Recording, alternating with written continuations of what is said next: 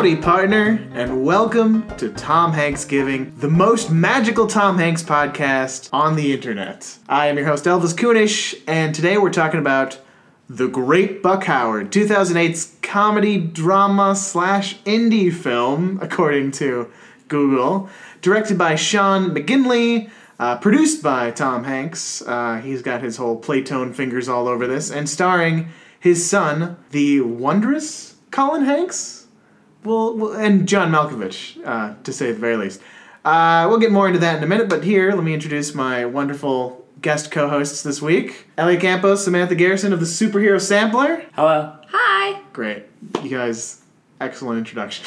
Of course, you've both been on the show before, but this is the first time together, so this is a supersized episode, and thank God I need you guys, because I don't know what to say. I don't even know where to start with this movie. I feel like I can now call in a favor from you for having sat through this with you. I feel so guilty. I feel bad for the people listening to this if they watch the movie, or even if they just want to listen to this. We got to make sure this is a good episode to listen to, because this was a bad movie. I think it's kind of like the movie Prometheus. We're talking about it, and hating on it is more interesting than the movie itself. Yes, although I would rather watch Prometheus. Oh, really? Yeah, and I don't like Prometheus.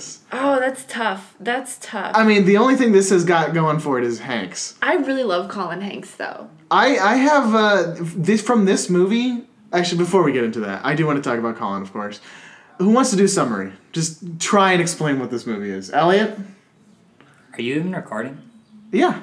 Okay. Well, The Great Buck Howard is about a magician played by John Malkovich, the titular character, Great Buck Howard. This movie takes kind of a Last King of Scotland approach, whereas the movie is about Idi Amin, the Last King of Scotland, but our entryway into that world is the white guy James McAvoy character. Mm-hmm. And with this movie, The Great Buck Howard, our entry is Colin Hanks, the squire of Tom Hanks. The Hanks offspring, yes. Yes. The second in command of the Hanks household, masculine-wise. Of course, Rita Wilson rules over the household with an iron fist. She is the matriarch of the Hanks She is the system. matriarch. So, is Rita Collins' mom, though? That I can't I'm looking speak this to. I actually think she might not be. There is, is. there's multiple kids between two different Hanks lady loves. It's a Lannister-esque family tree. It's not Lannister-esque. It's the most wholesome possible Lannister family tree. Yes. Rita is not his mom. No, but I'm sure she's a grand influence in his life. Today is Mother's Day, as we're recording. I'm sure Colin gave Rita a call because she plays an important part in his life, even if it isn't the de facto mother. The de facto mother. Sure, yeah. And she produced this movie as well. Yeah, this was produced by Playtone, which is Tom Hanks' production company, which is named after the company in That Thing You Do, right? Absolutely, yeah. Yeah, we watched That Thing You Do during one of your Tom Hanks givings, and it pops up that Tom Hanks' character, Mr. White, works for Playtone. Mm-hmm. And it was like, oh, wow, that's like you're seeing everything come together. This felt like it felt in line with That Thing You Do, this movie, because there's a parade of cameos at a certain point. Mm-hmm. And I feel like the kind of weird showbiz angle it takes is not completely alien to, and it has Steve Zahn in it as well. Steve Zahn's in a lot of Tom Hanks movies, though. You've got Mail. They've got a deep relationship. He's in The Breadth.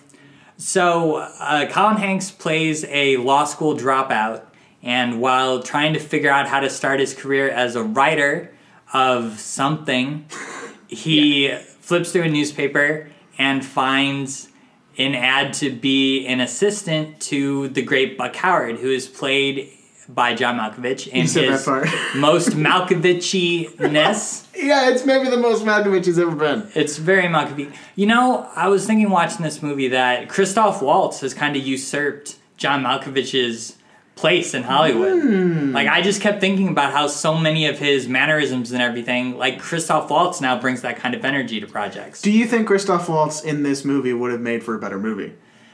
No. I do think this is kind of peak Malkovich. Like, when he's singing the song to Sulu, What the World Needs Now. Yes. I mean, It was funny. It wasn't good. I think Malkovich has a certain degree of artifice to him because he's so pronounced in his delivery that he seems larger than life in a lot of his movies. And I think that helped with this one. That's for sure, yeah. There was the, he's on a talk show or something. And before he even says anything, just the way he's sitting in his seat with his arm on the counter, he gets a laugh. I think he did really well in this movie. And Christoph Waltz, I think, could have done it. His performance in Big Eyes is pretty similar. But honestly, I haven't seen Malkovich in something in a really long time. Has he unofficially retired, or is he just going around to, like, Bakersfield? Now he's making movies that we can't see for 100 years. So he's just kind of robbing us of his presence. What does that mean? Wait, what? So he made a movie that isn't going to be screened until, like, 2115. So long after his death. Long after everyone's death. Wow, no, I'll be alive. I think I'll just go watch Red 2 again. Yeah. Or Red 1. Red 1 is great with the pig. Yeah. Yeah. As you can tell, we've strayed away from the summary multiple times. There's not a lot to talk about this movie. I keep derailing myself. So Colin Hanks goes to work for... He becomes his assistant, his road manager. Replacing Adam Scott. Who is great. And that's a wig, right? I'm going to say no. He had a very shaggy do. I'm going for it, because when he was in Party Down, he was that shaggy looking, right? Yeah, and we've seen him... I guess he had spiky hair. I'm thinking of Blondie. This would have either been... The guy in Party Down had the really shaggy Yeah, he did. If this was like 2008, this would have been either right after he started on Parks and Rec or right before. Right? I think it was probably before. I mean, here's the thing. With indie movies like this, you can never be too sure when they're actually filmed because sometimes distribution takes a little longer. I wouldn't have distributed this movie. Yeah. Do you guys even remember this movie coming out? No. I remember seeing it on Netflix. I didn't hear about it until I was putting together a Tom Hanks B-list dude of the week for the last time I was on your podcast. Yeah. And I was really stoked to find a movie that had Tom Hanks, Adam Scott, Colin Hanks, and Steve Zahn. Right, yeah. And Ricky Jay. Let's talk, so the summary, he goes to work. It goes exactly how you think. The guy's washed up. And Colin at a certain point, Troy is his name. God, what a terrible name. There's been good Troys. Troy Barnes of Community. That's what yes, but that it requires Donald Glover level of charm to make it work. I thought you were the one who was defending Colin Hanks in this podcast. I love Colin Hanks, but this is such a bad movie. So anyway, he's like, I need to quit so I can become a writer. Wait. Nobody likes it. Did you like this movie? Kinda. Okay, I like that you did. I want to hear why. But can we just talk for a minute about Emily Blunt's insertion into this plot? Because yes, it's important. It's not important. That's the problem. She shows up as a publicist, and she's basically just there to say mean shit and then bone Troy. She comes in and she feels... my read on her was like, this is like someone's feature-length script in their screenwriting 1 class at film school, and they don't realize that the female character, it's literally, she comes here and she's like, oh, here's how you make your life better. She's like doing the exact, not Manic Pixie Dream Girl, but she's like, I'm just your Band-Aid girlfriend. Like, this is what you have to do. She like likes him immediately upon meeting him, and for no reason. I would make the gender flipped version of this romance in a movie someday, though. It would be terrifying. Where a guy just comes in and is like, this is how you fix your life. I mean, I guess that was Trainwreck to a degree. Yeah, but I feel like Trainwreck had a little bit more self-awareness of what it was doing. There's a point in the movie where I turned to you guys and I was like, is this like a weird, subtle satire? Yeah, because it starts off like kind of like that washed up like guy with the new assistant that's like wet behind the ears is always an interesting dynamic, but then it just takes a hard right into weirdness. Because they're like, as soon as he's like, I want to be a writer, I was like, oh, it's one of those movies. Yeah, checking out. But you know, when those movies are good, they have this weird level of inside baseball. So I was thinking, that's where I was like, wait, is it kind of making fun of really bad stock character, or at least it only really happened with the Emily Blunt character. Yeah, and I've definitely worked for someone that's like not quite as washed up, but is in that same level of delusion as the Malkovich character, so I could appreciate that, but then it just got so weird. And the cookbook, that was strange. At one point, John Malkovich's character publishes a magic cookbook, and cookbooks take a long time to make. You have to test recipes and stuff. I mean, Like, that's a real thing. Like, there's a lot of R&D involved in a cookbook. it's possible he had the manuscript written and it was just now is the time to publish it. That's true. But it was really I think just it's there more for just like Martha everyone Stewart wanted to hang gag. out with Martha Stewart. Yeah. Yeah. I guess that was before her big controversy, so that dates the thing. It would have This been is super after dated. it. It's Regis saying Kelly, you know? Yeah, it would have been Yeah. after Martha Stewart because she was in jail when I was in high school. Okay, well, I guess she had a resurgence then, much like Well, Malkovich. yeah. Because everyone thought she was like cool when she went to prison. That's true. I don't know how that works, but That's what Hillary Clinton needs to do. She needs to go to prison, and then she'll be cool, and then people will vote for her. Before we, I want to hear why you're interested. You kind of like the movie. So I thought a lot about That Thing You Do while Right. we were watching this one. That Thing You Do is Tom Hanks really was- depicting this kind of specific period of music, this kind of group that emerged in the 60s of pop music that got kids excited and kind of charted their journey as they were traveling around the United States. And this movie is kind of similar in that it's following an entertainer, specifically a magician in this case, as he travels across the United States. And it's showing that even though he's washed up and past his prime, he still has a degree of charm to him and a degree of corny, old-fashioned entertainment. And I think I don't know how involved Tom Hanks was in the script. He certainly wasn't involved in the acting that much. He had like two scenes. Well, two scenes in one photo, I guess. Yeah, which that was probably like a real picture of him and Colin growing up. So that's always cool when they can do that. So I think that what attracted Tom Hanks to this material was that old-fashioned entertainer that now nobody really cares about magicians. Like, you'll see a magician if you're already there having dinner. You know, you don't make it appointment viewing. Yeah, you don't really go out to seek magicians. And like you were saying, the comparison to Thing You Do, it's another road movie. He probably likes those. Mm-hmm. I like magicians. There was I love Penn and Teller. Oh, I like going to the Magic Castle and stuff when they make you like sit down and they make you part of the show and you get to like hold the handkerchief and you're like, oh my god, they just did this and I'm sitting here. I mean, when I was a little boy, a small child, my parents would take me and my sisters to Pizza Hut like every Tuesday night, and there would be a magician there who would like come to your table and do like balloon animal Pizza Hut tricks. was way cooler That's than mine. amazing! I think he was a local talent who arranged some kind of deal with Pizza Hut. I don't think it was an official Pizza Hut magician. Son of a bitch. All my That's Pizza awesome, Hut. though. All my Pizza Hut has lion tamer. It's so lame. But that kind of spark in this movie, there's a running thread about this trademark magic trick that he has where he's able to find his fee for performing somewhere in the crowd. Yeah, they hide his money within the crowd, and he's got to be able to find it, and he goes in the back room. It's a whole thing, and he's done it like a million times. And there's kind of a debate about how he does it, whether he has an earpiece or a colleague. And the movie keeps it ambiguous for a lot of the way. And I kind of like that, how it was leaving this element of wonder to all of this guy who's doing these humongous, ridiculous handshakes, and he uses the same canned catchphrases like, I love this town, and isn't that wild? Like all this stale as mothballs shtick. Yeah. But he has like one thing that's special. And there's never really a crystal clear answer. Well, That's what was so weird about it, is they make it seem like this one trick is so impressive, but I don't know about you guys, like I always find hypnotists really impressive, because like I don't know, it's hard to get people to do that. Yeah, and obviously, like, the way hypnotism actually works, and who knows if that's how they're portraying it in the film here, but it's like, you get people who are susceptible, and they want to do it. They're choosing to do the things you're telling them to do. It's really hard, like, even when you want to do it, though, it's really hard to be hypnotized. Yeah. Have you ever had someone... I've never been actually hypnotized. I've never I mean, had maybe it, I maybe I've never I have had it done I've been in thrall. What?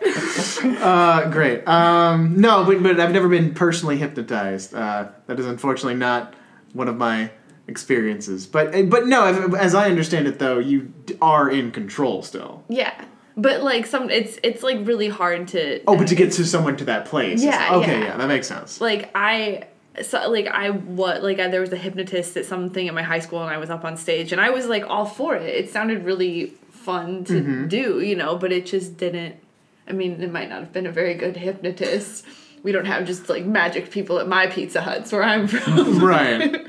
But yeah, so I don't know. But it's just interesting because I feel like he was actually really good at what he did. Yeah, I mean, you're both of you are right in the Yeah. sense that, like, Malkovich's character, Buck Howard, was great at that level of showmanship. Yeah. He pulled off all the things he did on part stage. of it too is just that like unwillingness to evolve on his part. Like there is an interesting germ of an idea with his character, and they just went the wrong direction with it. What I don't know. Yeah, there's interesting ideas here, but none of them are really filled out for me. This is the whole like.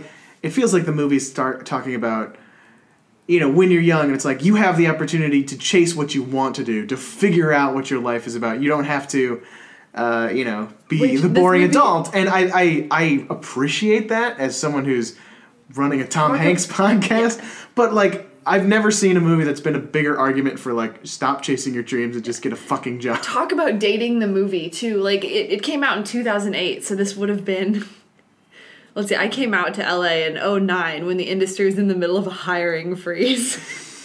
And you're like, oh, they shot this in 2007 before everything went to shit. And I was like, no one would make a Chase Your Dreams movie after 2008. Not to this degree. Where it's like that. And law school was still a viable option. Yeah, it's weird. Yeah, and it's so naive. Like, because you get those things still, but like it's... The texture of the movie, it's so wholesome in a weird way. Yeah, and like really just like completely not in line with this movie feels like it's older than it should. Like it feels like it should be older with the way the female character, the girlfriend character essentially, falls in love with him so easy and is just about, oh, we got to put you on your right path. Yeah. And the politics of the whole chasing your dream. It feels like it's a much older movie. Yeah. That's weird. But okay, so you talked about, Elliot, to go back to you. You talked about a lot of things, but what did you latch onto? Was it just Buck Howard's charm, or? Well, what you guys are saying while we were watching it, that you felt like this was dragging on forever.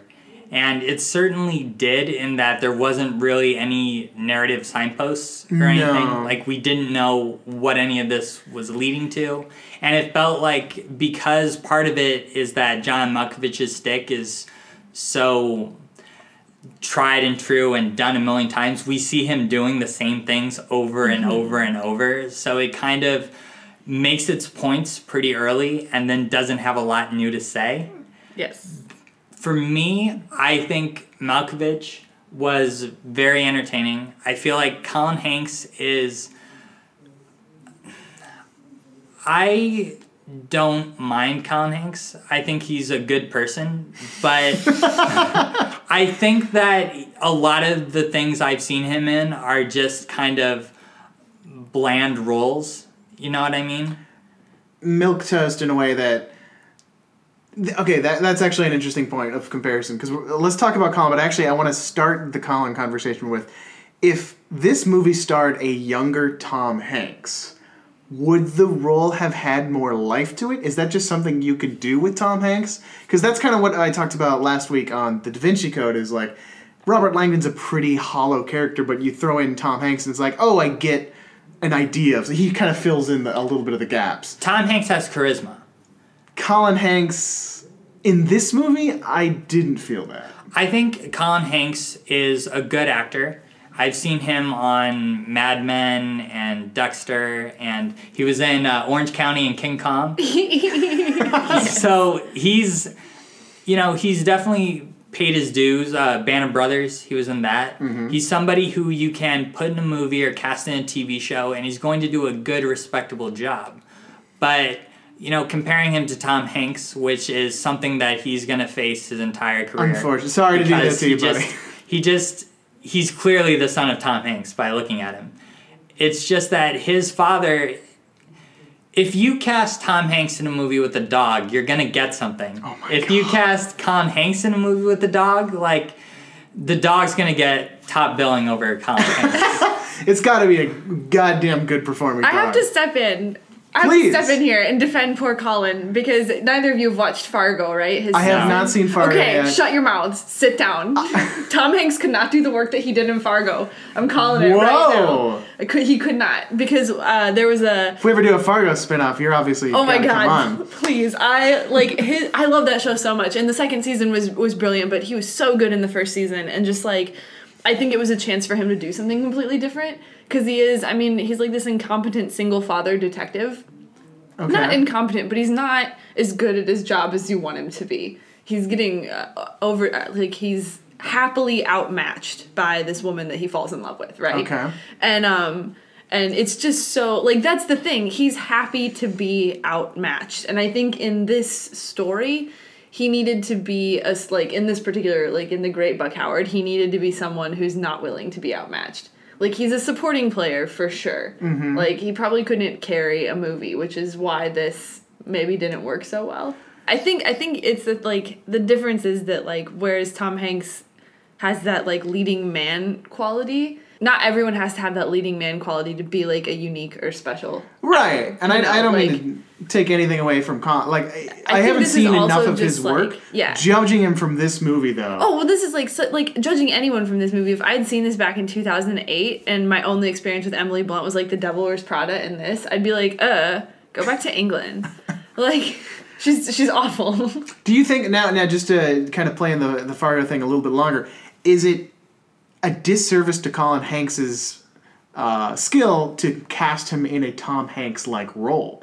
Is that maybe what happened I think here? that's the problem, yeah. Because you assume, like, they have a similar face, so they're going to be a similar type of actor, which is really wrong. You know, it's like, or it's like in Les Mis, like, Russell Crowe is a really good actor, but then Tom Hooper shoots him close up this whole time, and he's, like, a really physical actor, and it's like, he looks like shit. And it's like, no, he's a fine actor. This is just a terrible film for him.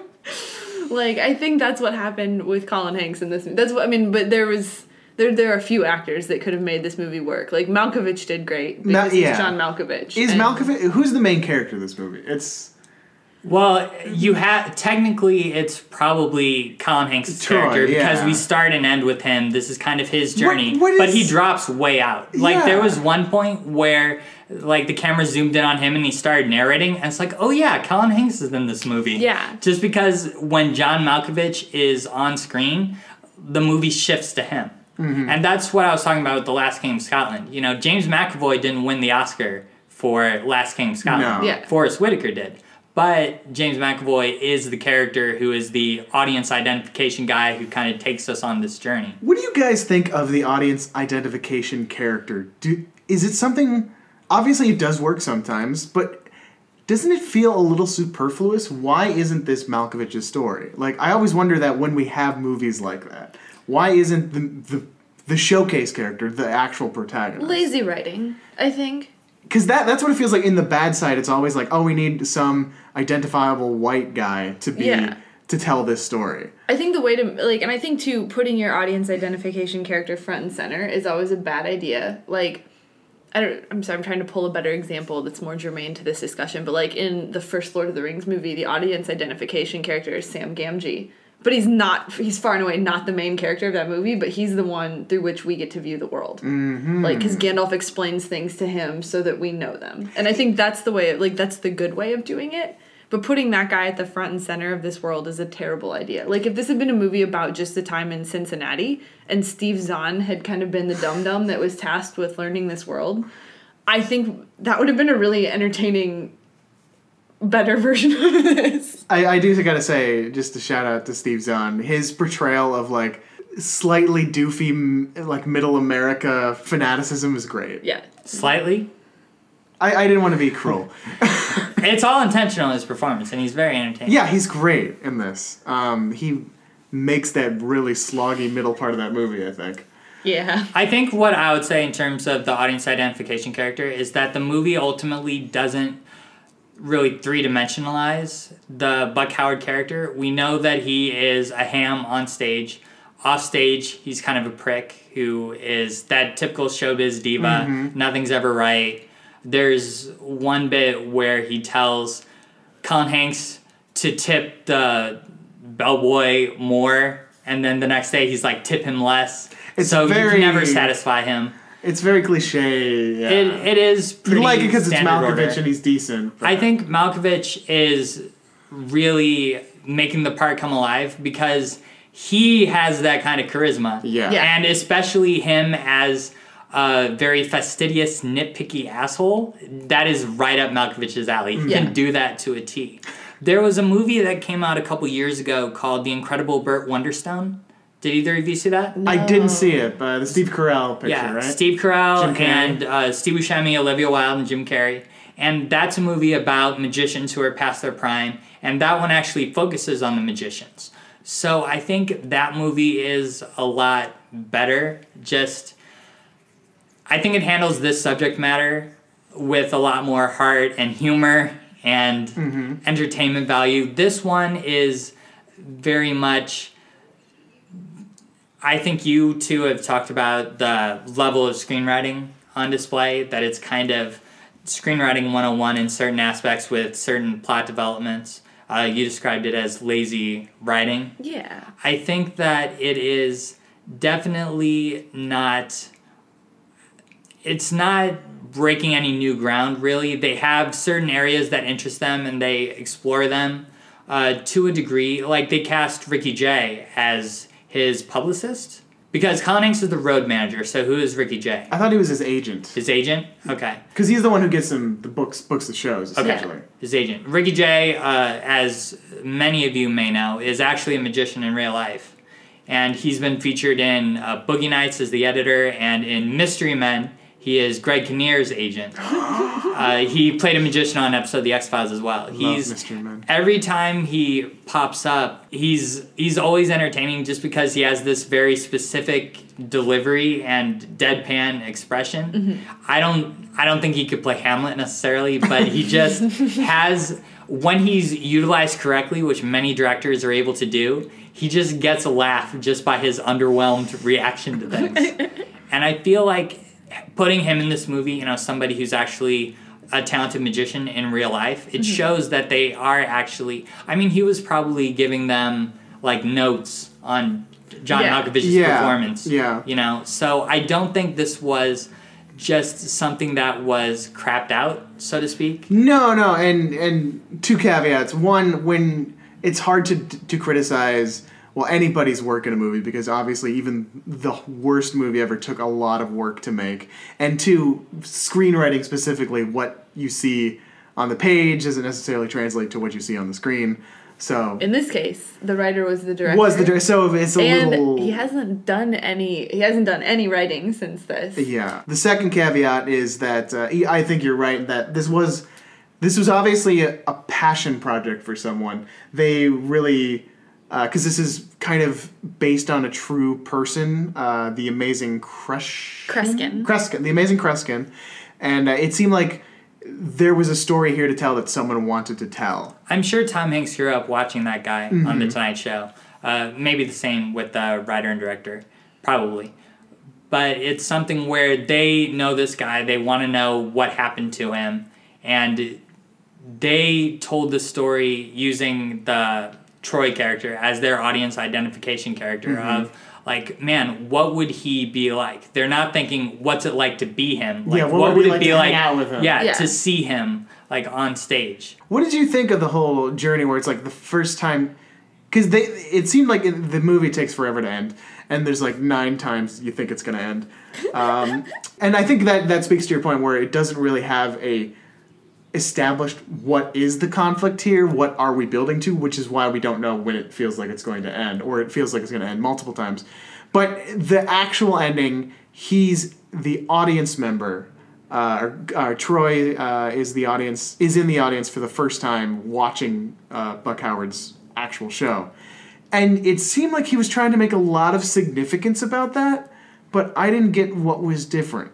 Did you guys pick up anything? Well, he kind of narrates a little explanation. There's a lot of tell, don't show in this movie. About seeing the signature trick in action for the first time, and it looks like John Malkovich is not able to find his money. But that happened already. Yeah, but That's it's how- like and he recorded his voiceover too soon. Yeah. Before he actually saw feel what like- happened. I feel like, too, if you had just been able to watch that scene without the voiceover, you would have recognized the significance. Like, oh, this is his first time in the audience. Yeah. And you get real stressed when you think he's not going to do it. Like, that would have been a tense moment, but instead he's just talking over the whole over it. thing. And honestly, that might have. I mean, it would have been good, but it would have certainly helped because that's the only part of the show he's always watching. So it's not like he's not paying attention when this happens. But maybe if he at least didn't have the voiceover because he has it almost every other time. Yeah. And it's like we've already seen John Malkovich screw up that last trip. Yeah. So what So the it's fuck? not like a big deal to see him do it again. But then he doesn't screw up. Yeah. For So is he magic? Is this? Let's just get a cut to it. Is any possibility that in this movie that he actually has magic powers? I No. like the ambiguity of it. I think this Right, is kind and of I think that's kind of what they're like. Do you believe in magic? It's more about the believing, and I get that, but like, I think he's got a Geiger counter and he wraps the money in a radioactive band. wouldn't you hear that? Occam's razor. Yep, that's it. Shh, I don't care about sound, Elvis. The voiceover distracted me. And it distracted everybody Yeah. else too. I mean, voiceover typically is a hallmark of poor screenwriting Yeah. because you have to actually tell the audience everything instead of just showing it. And it can be great, but no, I think this, that- this is a particularly bad What's example. really frustrating is that they never answered the central question: is he gay? This was like that's another thing that makes this movie feel a lot older too. Like that feels like a '90s joke. What? Is he gay? Like that came up 3 times, right? At least 3 times. Yeah. I mean, I would have loved if there was a central question. I guess the central question is, well, there's like 3 possibilities. Is it how does he do the magic trick, or like is it what do you want to do with your life? Is it right? I don't know what's going on in this movie, you guys.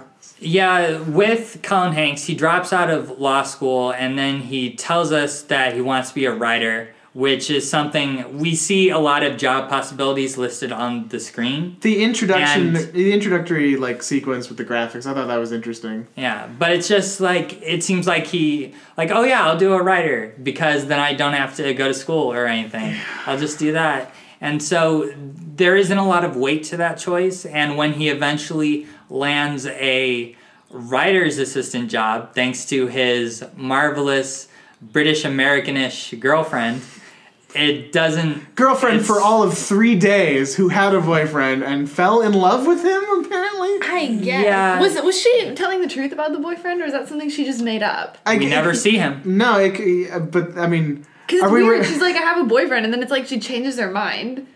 Like, because it's a lie you would tell someone, right? To, like, not... I would tell someone I had a boyfriend if they wanted to make out with me. Yeah, We never saw John Krasinski in this film, so it's unclear.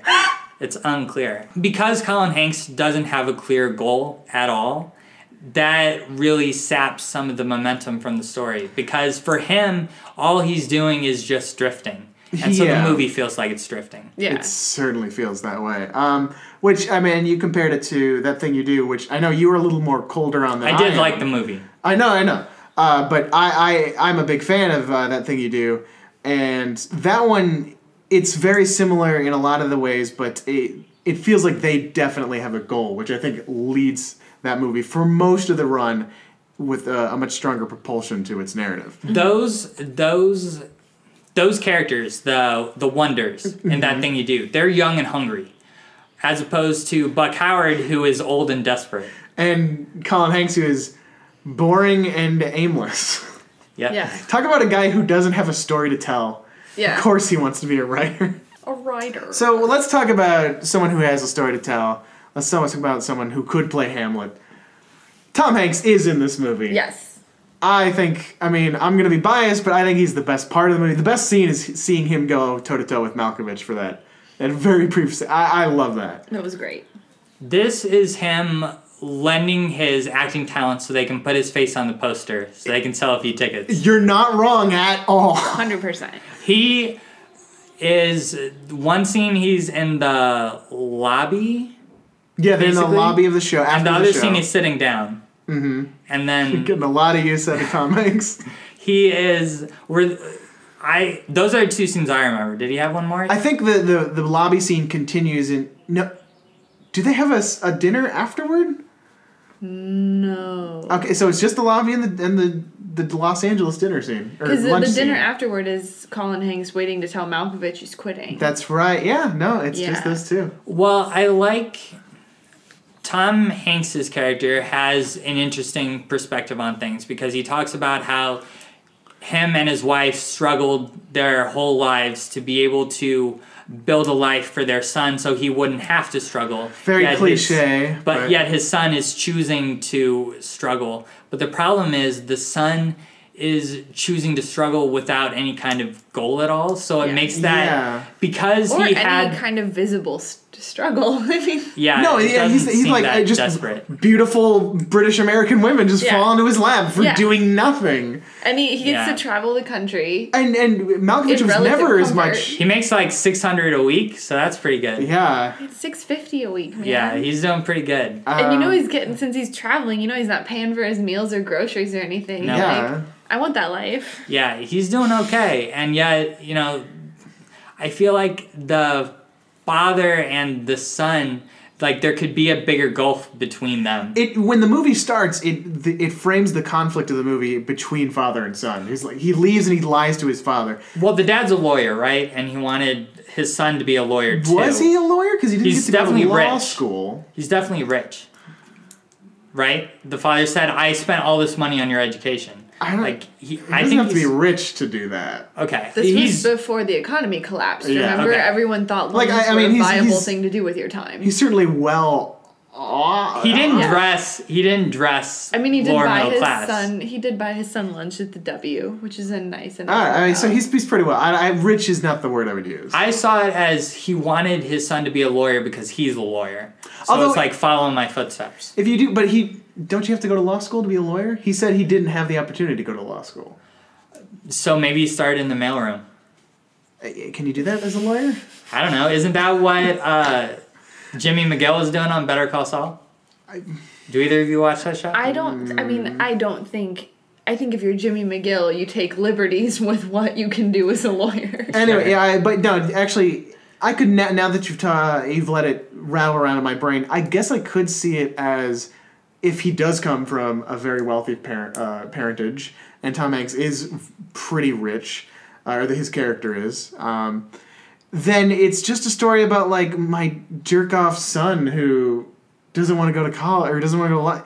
Like that makes me even less like the movie and the character. Like Tom Hanks already comes in and he's acting like thousands of miles ahead of Colin Hanks in the scene, and he has a real point of view and a real perspective and a real goal compared to Colin. Like I just don't. The kid feels like a whippersnapper, and I totally hate him as soon as that happens. So I think that's why, like, against all odds, I'm almost in favor of the antagonism of the movie, where it's like, don't follow your dreams, just fucking get a job and do work. Right? There's a real trend in indie movies to be about 20-somethings who don't know what they want to do in their life. Well, because it's written by 20-somethings. Exactly. You have no idea. I mean, we've done those ourselves. Exactly. I mean, I deal with a lot of student filmmakers, and movies like Into the Wild are touchstones. About some kid who's like, you know what? I'm just gonna forget all these strictures of life. I'm just gonna go out into the woods and become a man. That kind of stuff is really celebrated. But at the end of the day, you sit down to watch a movie. I don't even know if this is in theaters or if it was just VOD, but if you, take time out of your day to watch this movie, put aside time, hire a babysitter, for older audiences, and you decide to watch a movie, and then it's about a guy who has no passion, has no desire, has no interest, really, that's frustrating. And Colin Hanks in this movie, his character Troy, is a very blank protagonist. Yeah. And so when you have someone like Malkovich, is a great actor, has been around for decades, elevated everything from Mice and Men to Con Air, welcome talent. He was in a movie, it was like Being Nicolas Cage or something. Yeah, that was it. Well, That was whatever exactly, it's called. yes. That one. he's a great talent. And when you have somebody like him, you want the protagonist to kind of match him in some way. Not the showboating angle necessarily, but at least the interest. Yeah, who can go toe to toe. And Malkovich is just doing circles around almost everybody in the cast. Well, like That's you mentioned, the joy of watching the aforementioned Red is like Bruce Willis is a completely different actor, but they both command a fair amount of presence when they're on screen. Bruce Willis in Red has that kind of ass kicker, no nonsense, wakes up without an alarm clock. You know, he's somebody who demands your attention. Yeah. But with Colin Hanks, it's just like as in this movie with not Fargo. No. In this movie, it's basically just like Colin Hanks's performance, and it's the character as written. Colin Hanks's character is very much like, let me just hit the snooze on my alarm clock. Yeah. You know, exactly. it's not. There's no specificity to it. He's like, I want to be a writer, and you're like, what? That could mean anything. Like, yeah, and then when he gets handed the writer's assistant job by the Emily Blunt character, it's a great job that thousands of people would kill to get. Yeah, and he just lucks into it. I know it's fictional, and I still wanted to murder him, but there. But in a horrible way, don't you feel like that's probably accurate to real life? Like, some fucking idiot who doesn't have any goals or real drive is the one who gets handed the job you want. God, that's that's part of the problem with this movie. That's not what the movie wants us to feel. No, but that's what I get out of it. That's part of the problem with this movie is like all the shitty parts are so close to real life. Like people like John Malkovich, like. Talking shit to Adam Scott and just like not recognizing their own irrelevance or like or being aware and still ignoring it to treat people like shit, you know, or like those listless like sad white boys that think because they want to be happy. It's like that's the problem. Like everything that was honest about this movie is like stuff the reason you watch movies is to avoid that. Yeah, and I mean with the everything else felt artificial. Right. With the Incredible Burt Wonderstone movie, that's a movie that takes this Buck Howard character and kind of puts him in the driver's seat as the protagonist. Yeah. And I don't think there's any narration in that movie, but I may be wrong. But it's something where we see him screw up, and it's hilarious. And we see him try and climb his way back from the bottom, and you're kind of cheering him on. With this movie, you're not really inspired to cheer Buck Howard at all. No, I don't want him to be magical. I was happy to watch him fail. Yeah, you kind of want him to watch him fail, but then, like, Colin Hanks has, like, this weird, deep affection for the guy, and I guess he's not been bad, but... Well, the affection is from the writer and the director and the producer, and it's filtering in through him because he's just a receptacle for their viewpoint without actually having a unique viewpoint of his own. In the terms of the story, though, that just comes out of nowhere. Yeah. Everything in this movie comes out of nowhere. The romance, the weird fondness, Adam Scott's fascination with large old women. Like... He has a... That was maybe fixation. The best scene, actually. Well, the scene that I heard you really laugh at was...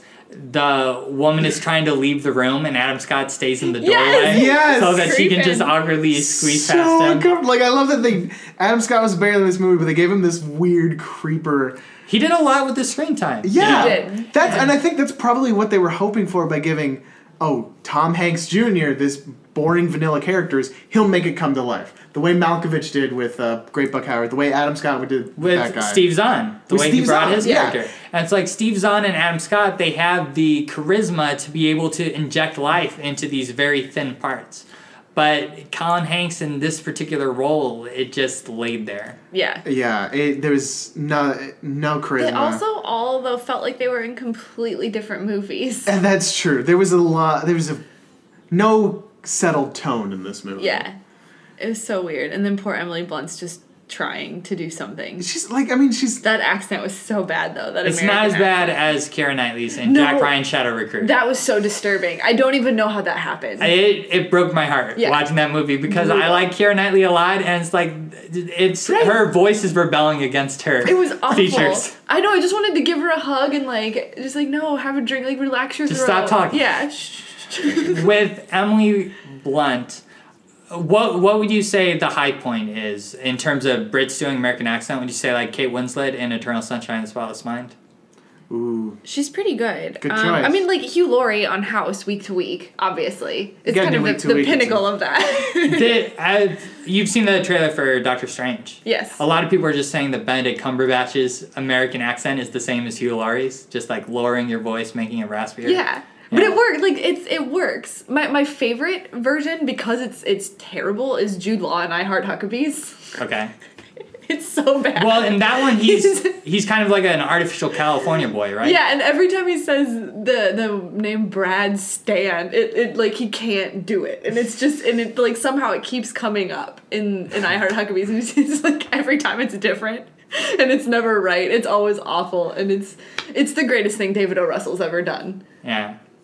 I think the moment from My Heart Huckabees that really sticks out in my mind is the opening where Jason Schwartzman reads that poem to The Rock. No one and sits like this rock sits. You rock, rock. Yes, that's it. You rock. Like, that's beautiful. I love you that. You had more of that memorized than I do, so this movie does speak to you on that I level. really love I Heart Huckabees. So, Emily Blunt, this was like 2 years after Devil Wears Prada.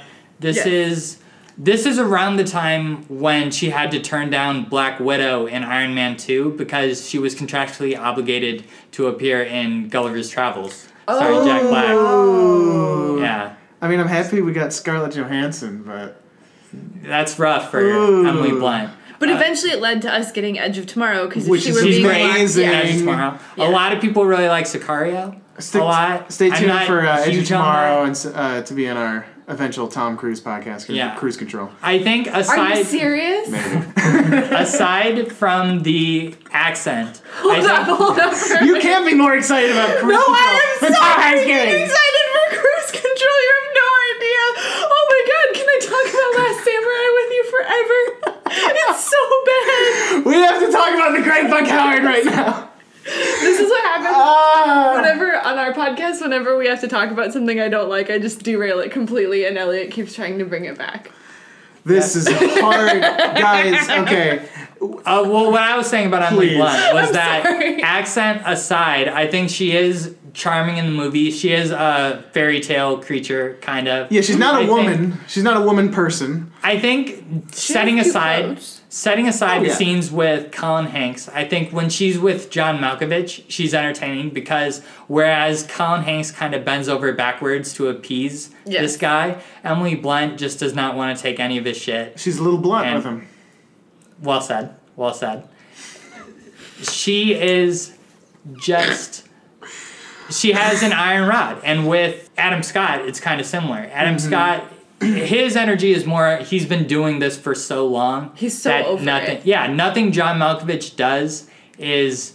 Nothing wows him. Yeah, nothing impresses him anymore. He's not surprised by anything. But with Emily Blunt, it's very like, why the fuck am I dealing with this guy? And she was dealing with him for 3 days. Yeah, Colin Hanks has But she no was- character. He's silly putty. Yeah. yeah. Because it's not like he's like this weird, like, submissive, introspective guy who's like, I just As a I'm gonna writer, bend over You never backwards. even hear him say the cliche thing of like, this will make for a good story. no. Which Yeah, it he's certainly never like would. gonna put this into his writing. It's actually right? Malkovich who There's says no it'll be relation. life experience. Yeah. Yeah, like nothing. It's basically for Colin Hanks. His journey is to drop out of law school and then go on this huge trip with this magician and then meet this girl who gets him the job. And supposedly he gets this job as a writer's assistant because he had Buck Howard's name on his resume. Yeah. And that was just because the showrunner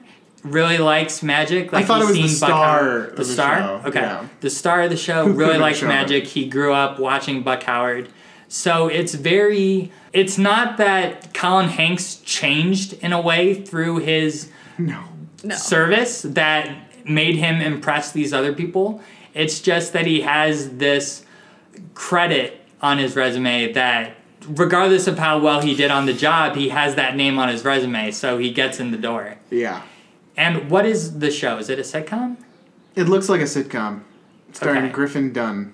Okay, so just whatever the hell it is, it doesn't have any relevance to the job he just had or any of No. his life experience, whatever. So it's just kind of random. Right. Nothing's And relevant to anything. So you have to imagine he's He's decent at writing then, though, because it was just what got his foot in the door.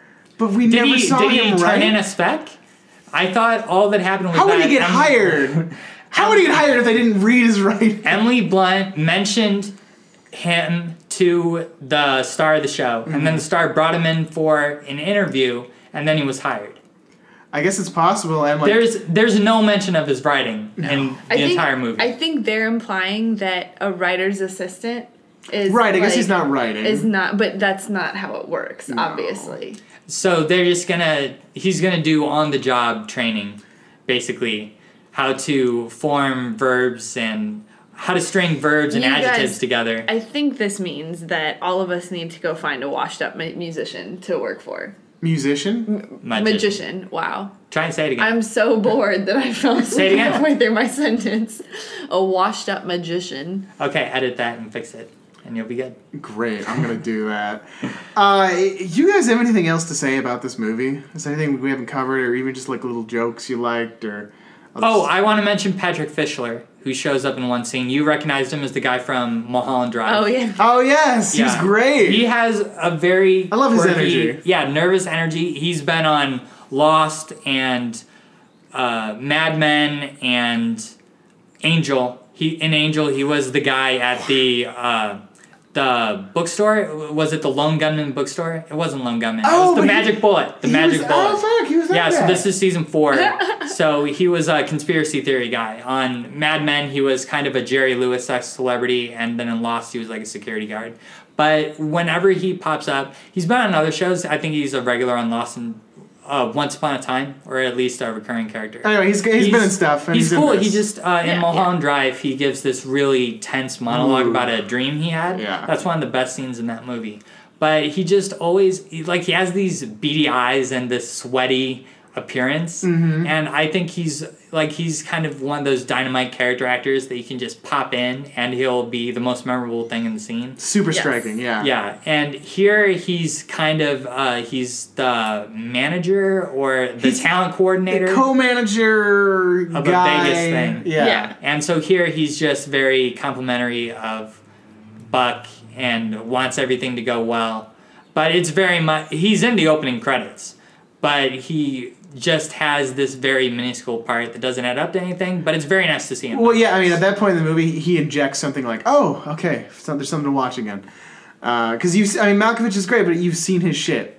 Yeah. And it's the same shit for the rest of the movie. He doesn't change. Yeah, I think for me, I didn't mind watching this. I thought it was kind of an amiable, easy watch, but it's definitely not something where if I had to pause it to go get food or to go to an appointment or something, I would want to like race home and finish it. This It's is like, I'll not get to it. This is not a pressing priority. It's not a movie. pressing concern. It's kind of a lazy Saturday movie or a bored at work movie. But you're like okay with it. I'm okay with it. It's certainly not the worst movie you've ever seen. You two, it felt like you were pained by it.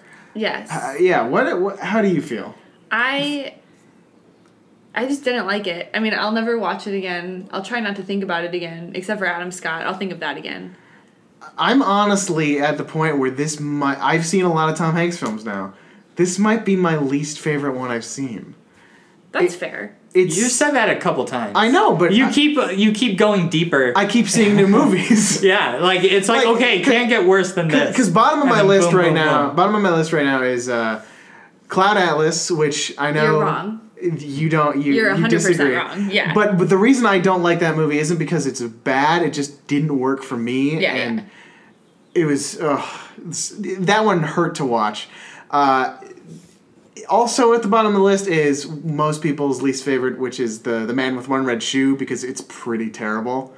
But I think the lack of direction and purpose in this movie is like the main character is so boring that I feel like I have to apologize for making you guys watch it. When it's something that's so like I mean we did like his first movie, He Knows You're Alone. He's barely in it, but it's like so bad it's good. It's fun to watch. There's something engaging with it. Yeah. There's nothing engaging on screen. Yeah, definitely very bottom. I don't know if it's the very, very bottom, but it's down there. Not a fan. The Great Buck Howard, not so great. So, Elvis, in the movie, there is at one point a magazine article. I think it's Entertainment Weekly. There's a magazine article about Buck Howard, and it's cleverly titled The Not So Great Buck Howard. So, if you were to write that article, what title would you give it? The great fuck this, Howard. Well said. All right, everybody. The great Buck Cowturd. I think that's it for this week. Guys, thanks for being on the show. Tell them plug your shit. Go for it. All right, every Thursday I write an article called Fear the Chick Flick for Film Takeout, and you can follow me on Twitter and Instagram at SammyJane613.